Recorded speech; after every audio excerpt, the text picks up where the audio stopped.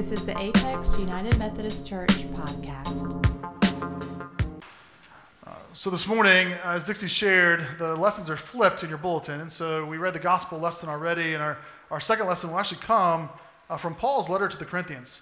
And so this is chapter 1. It's part of his introduction to the letter, as his first words to the church, as he is speaking to an early church that is facing division, that is facing what it means to be pulled apart, to seek identity in multiple places, and Paul's invitation and challenge to them to be drawn back together in purpose. And so this morning, that's what we'll be hearing as Paul writes this letter to the Corinthians in 1 Corinthians chapter 1, beginning with verse 10. I hear this word from Paul's letter. Paul writes, "Now I appeal to you, brothers and sisters, by the name of our Lord Jesus Christ, that all of you be in agreement, and that there be no divisions among you, that you be united in the same mind and the same purpose. For it has been reported to me by Chloe's people that there are quarrels among you, my brothers and sisters. What I mean is that each of you says, 'I belong to Paul,' or 'I belong to Apollos,' or 'I belong to Cephas,' or 'I belong to Christ.' Has Christ been divided? Was Paul crucified for you, or were you baptized in the name of Paul? I thank God that I baptized none of you except Crispus and Gaius, so that no one can say that you were baptized in my name. I did baptize also the household of Stephanas. Beyond that, I do not know whether I baptized anyone else. For Christ did not send me to baptize, but to proclaim the gospel, and not with eloquent wisdom, so that the cross of Christ might not be emptied of its power. For the message about the cross is foolishness to those who are perishing, but to us who are being saved, it is the power of God." This is the word of God for us, the people of God. Thanks be to God. One of our practices over this new year as a church has actually been to draw from the lectionary text, the Revised Common Lectionary, each week as we're preaching. And part of our sermon series, even the idea of reclaiming, how God creates new without starting from scratch, is we're pointing back to some of our legacy, some of our history, and want to root ourselves in a tradition that expands beyond our church. And so we have been using these texts that are being read in many churches this morning across the country and around the world. If you don't know the Revised Common Lectionary, it's a pattern of Scripture that really moves year over year. It's the 3-year cycles, year A, year B, and year C, where over the course of 3 years, the hope is that we read about 70% of Scripture. And so it moves us through in a methodical, rhythmic way that connects us to Scripture. Our Scripture cards that you receive as part of our rhythm here throughout this month, and really actually throughout the whole year, will be tied to that Revised Common Lectionary. And so you know if you're reading Scripture in the mornings, if that's part of your devotion, you are reading that with people, not just yourselves, but many people who use that as part of their discipline and their rhythm. And what's been fascinating as we've done and used this practice is when I read these scriptures and prepare for these sermons, it has continually struck me how appropriate they are for our day in the life of the church. It doesn't take much for us to hear this passage from 1 Corinthians, which we did not select, but was selected many, many years ago, as a very appropriate text for us today, as we as a church try to seek identity in who we are. What does it mean to be God's church? What does it mean to be Christ's followers? And what does it mean in our context to be a United Methodist Church in a global context? A few weeks ago, we shared that there are even more proposals and other things coming to our general conference in May that we are all processing. And I have many hallway conversations with people about what does this mean for us? What does it mean for the global United Methodist Church? And more importantly, what does it mean for Apex United Methodist Church? I've said to many folks that I'm so thankful that we're celebrating our 150th anniversary this year, because I can remind people over and over again that this church has been here for 150 years, long before there was a United Methodist Church, and I believe it'll be here long after any denominational things work themselves out. But what's been interesting for me in this particular text is how it identifies those things that may divide us, those labels that could pull us apart, and calls us to a greater label, a greater purpose that might draw us together.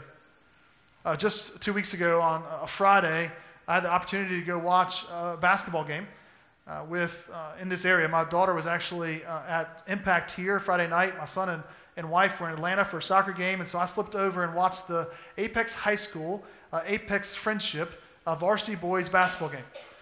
Some of you were there. I saw some of you in different places that night, and it was interesting to watch. I was there with a neighbor of mine whose son plays on the Apex Friendship high school team. He's a starter for that basketball team. As I was sitting there, I was struck by some just fascinating things that are true about a rivalry game in a town like Apex. First, you have to know about me. I actually played basketball at Apex High School. I was a Cougar. Go Cougars. Woohoo. And in that time, it's always hard for me to be in a place where Apex is playing and not be pulling for my alma mater. Like I'm pulling for my high schools right there. I want to make sure they're winning. And yet that night, I was sitting on the Apex Friendship side because our neighbor's son plays for that team. And so I found myself pulling for the Patriots. My son is now at Apex Friendship Middle School, so we now have a tie to that whole school system. And it was a real weird tension that I felt myself in that night watching this basketball game. Not only did I feel it in myself, but I looked over, and to my right from where I sat was the student section. And if you've been to a local basketball game recently, you'll notice a lot of our students are now theming their games. And so the student sections are just having a lot of fun with different themes for each night as they bring energy and pep to those games. And that night, Apex Friendship was dressed all in white. And I looked over and I saw many of our students actively a part of the Apex Friendship student section. Cheering, and not only were they cheering as part of it, but two of our active youth here were actually leading the cheers. And then I looked across the way to the Apex High School side. Their theme from the night is they were trying to show everyone just how classy they were. And so they were dressed in their best attire, many of them in prom attire with suits and bow ties and fancy dresses. And again, many of our youth were active as part of that. And many of our youth were actually actively leading that. And as we watched and heard and laughed, I watched this tension between youth in both of our places cheering for their opposite sides. A few rows in front of me, I saw 4 rows of church members all pulling for Apex Friendship, some of whom had sons on the team. Directly across, I saw 4 other rows of church members pulling for the Cougars, again, some of which had sons on the team. In fact, for one family, half the family was on one side, half the family was on the other, as they cheered for this game. And I was reminded how something as simple as a rivalry game in a small town like this, that's actually not small anymore, can show how simple and quickly there are divisions among the church. Now, I don't think those are the divisions Paul was talking about.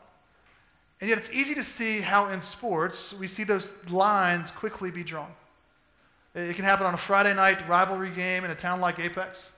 Saturday during football season when the Blue Devils or the Tar Heels or Wolfpack or Hokies and Wahoos or Pirates or Eagles or whichever Tigers team you pull for might be playing. Or at a basketball game or whatever the scene may be where we don our school colors and we stand beside each other and we cheer for our team of choice.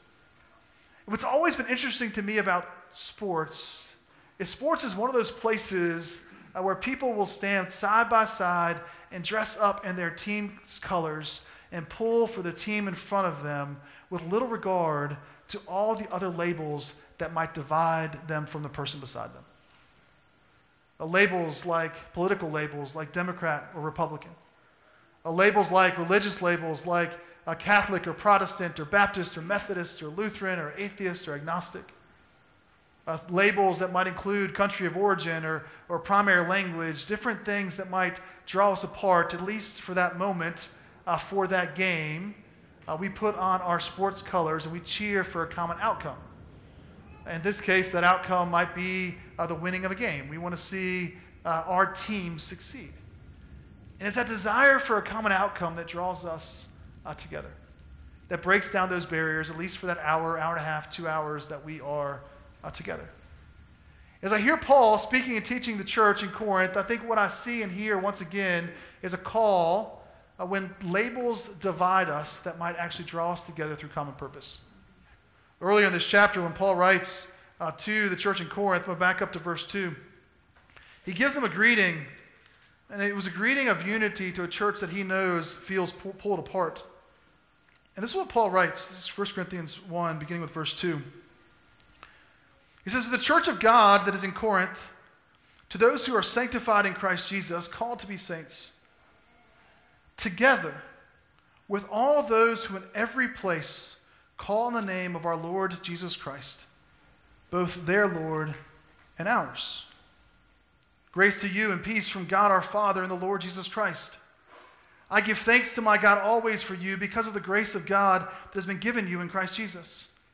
For in every way you have been enriched in him in speech and knowledge of every kind, just as the testimony of Christ has been strengthened among you, so that you are not lacking in any spiritual gift as you wait for the revealing of our Lord Jesus Christ. He will also strengthen you to the end so that you may be blameless on the day of our Lord Jesus Christ. God is faithful. By him you were called into the fellowship of his Son, Jesus Christ, our Lord." Paul, speaking to a church that he knows is being pulled apart, that he knows feels tension, Paul is speaking and saying there is something that links us together. No matter what space you're in, no matter what location you're in, he says there is a Lord Jesus Christ that unites us and connects us to something larger than ourselves. In a world that's facing conflict, that feels like it's constantly at war with each other, we are reminded through Paul that across this world there are brothers and sisters who also call Christ Lord. And those brothers and sisters are part of our family. We are called to be part of a greater family that is worldwide, beyond the boundaries that we often call home. Locally, in times when we feel more at tension and more at odds with each other, Paul is once again reminding us no matter what place or space we sit in, no matter what name we call ourselves, whatever label Apollos or Cephas in his time, others in our time, there is a Christ that is above all and in all and through all, that unites us in common purpose. And Paul names that common purpose as the gospel of Christ. This is what he says in verse 10. "Now I appeal to you, brothers and sisters, by the name of our Lord Jesus Christ, that all of you be in agreement and that there be no divisions among you, but that you be united in the same mind and the same purpose." Verse 18, he says this, "For the message about the cross is foolishness to those who are perishing, but to us who are being saved, it is the power of God." Paul says the thing that can help us get beyond labels, get beyond things that pull us apart, is a common purpose in Christ. And the way that the early church always did this, because this is not new, and when Alton and I were speaking this morning, it was a great reminder. We talked about this idea that we think every age we're in is something new, right? This goes back 2 millennia. People felt pulled apart. Even Christ's followers felt pulled apart. The way the early church always solved this was to introduce and reintroduce, reclaim practices that drew us together. In the early church, this happens in Acts chapter 2. In Acts chapter 2, verse 42, we see those early practices they take on. As they come from different places with different language and they're all baptized in the church, this is how the early church is described after Pentecost. Acts 2, verse 42, it says, "The early church devoted themselves to the apostles' teaching and fellowship, to the breaking of bread and the prayers." I have the privilege to teach a Bible study every Monday morning with about 55 to 60 adults who can be off on Mondays, and we just walk through Scripture together. We did Ecclesiastes in the fall. We're going through the Gospel of Mark this winter and spring. And we use this verse in Acts 2:42 to shape our time together. I actually have a picture of our outline. We pray together every time we gather. It shapes our time. We pray for one another, for the needs and the burdens that we share, for the celebrations that we share. We commit ourselves to prayers. We study the apostles' teaching. We study Scripture together. We walk through it and dive into God's Word. We fellowship together. Before I get there at 10 o'clock, many of them have been there for half an hour just talking and drinking coffee and laughing. It takes me longer often to bring them back to attention than it does during my time with children every Sunday. They know that. They admit that. And it's totally fine. And we break bread together. Now, in this case, that bread is hush puppies and barbecue, but we break bread together. And we share in meals together as part of our pattern. And I will tell you, every Monday when I look out, I am always reminded at how diverse that group is. People with different thoughts and opinions and different ways of seeing the world and seeing the church. And yet, every Monday morning, 55 to 60 people gather together to pray, to read God's scripture, to fellowship, and to break bread. Because we are drawn closer to God in these patterns and these rhythms that we carry. For John Wesley, he introduced these for us as well. The early Methodist Church, as you know, we are called Methodists for a reason. There was a method for everything. And for Wesley, he also had these patterns, these things that he felt could draw us closer to God and to each other. He broke them into two major themes and then individual and common themes. I'm going to pull them up for a minute, John, if you will. The first one he called works of piety. And works of piety, piety is just holiness. It's ways for us to become holy, to become more like Jesus. And he said each individual, when we want to draw towards holiness, should do these things. This is how we are drawn closer to God and then to each other. He says we need to read, meditate, and study the scriptures. Pray, fast, and regularly attend worship. Commit to healthy living and sharing our faith with others. Together, he says we should do it this way. These are the communal practices of works of piety. You can go next slide, John. He says we should regularly share in the sacraments, Christian conferencing or accountability to each other, and to Bible study. And that's how we attend to the internal life. The external life he calls works of mercy. And the individual practices are doing good works, visiting the sick, visiting those in prison, feeding the hungry, and giving generously to the needs of others. And then communally together as God's people, he says we are to seek justice, to end oppression and discrimination. So for instance, Wesley challenged Methodists to end slavery and addressing the needs of the poor. For the early church and for Wesley, often the solution, the move that we make when we feel that we are being drawn apart is to these core traditions and disciplines that draw us closer to God, closer to each other, and closer to the world. That's the common purpose that Paul calls us to. To be of one mind is not always to think alike, but to act alike. To be alike, and to be alike means to be in Scripture, to be in prayer, to be in service to our world. And in that common purpose, we find common direction, and we strengthen our church. Our hope throughout this month of January, especially in this new year, is to challenge us and invite us to reclaim many of those practices. The reason we publish a ministry directory is to give us space for that in the church.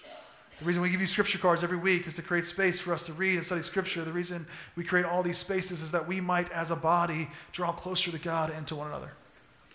And so what I'm going to challenge you to this morning is just to ask yourselves what you might need to reclaim in this new year. What are those disciplines? What are those practices?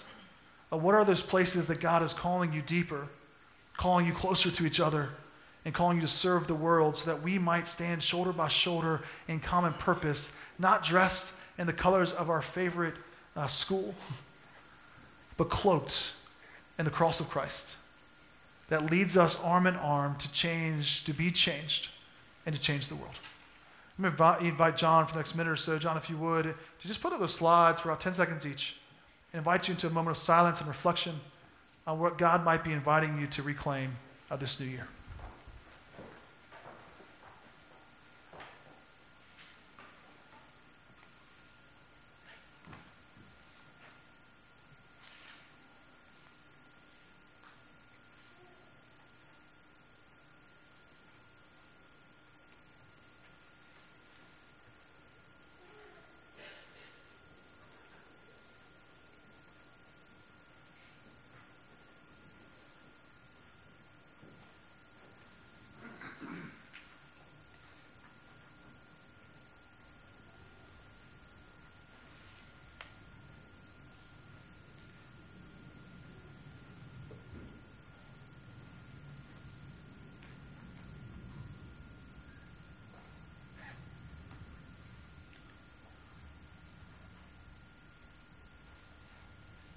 Let us pray.